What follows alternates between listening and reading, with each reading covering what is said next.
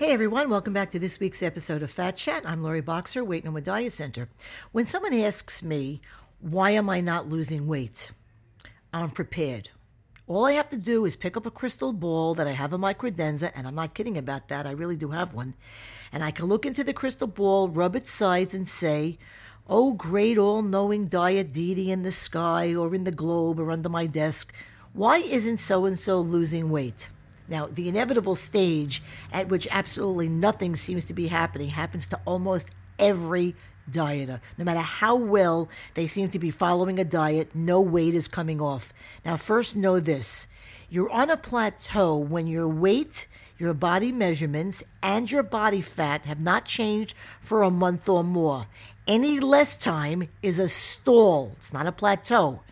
There is no pat answer to the question of why a person stops losing. Every person has his or her own, stumbling blocks, including health and medication issues, or drifting off their diet, many times without realizing it, and other times preferring not to acknowledge it. The most common cause of stalling is simply not following your diet. Plain and simple, full stop, whether you like it or not. It's that you're simply not following what you should be doing. If you've stalled, don't try to find comfort in a pint of Haagen-Dazs or in multiple slices of pizza and garlic knots.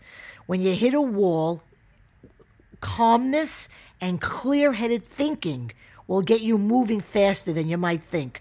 The calm approach is to take an honest inventory. An honest inventory.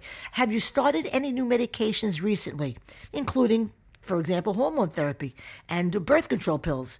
Any recent lifestyle changes where perhaps your usual exercise and eating routines had been disrupted? More stress at work, at home, not enough sleep perhaps.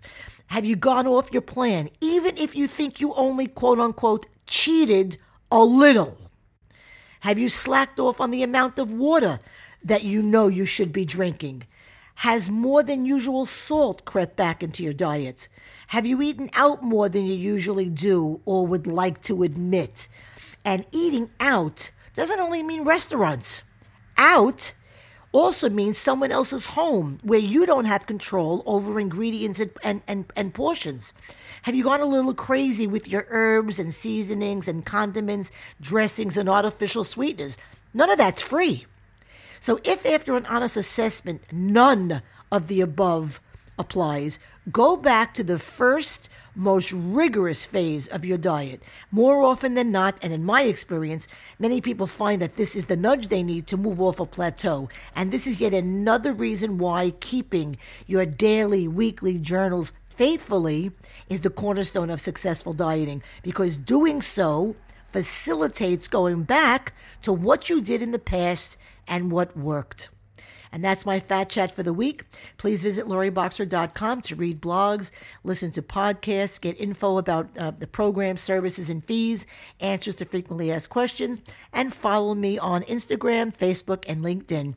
Until next time, I'm Lori Boxer, Weight No More Diet Center, and remember, nothing tastes as good as being slim feels.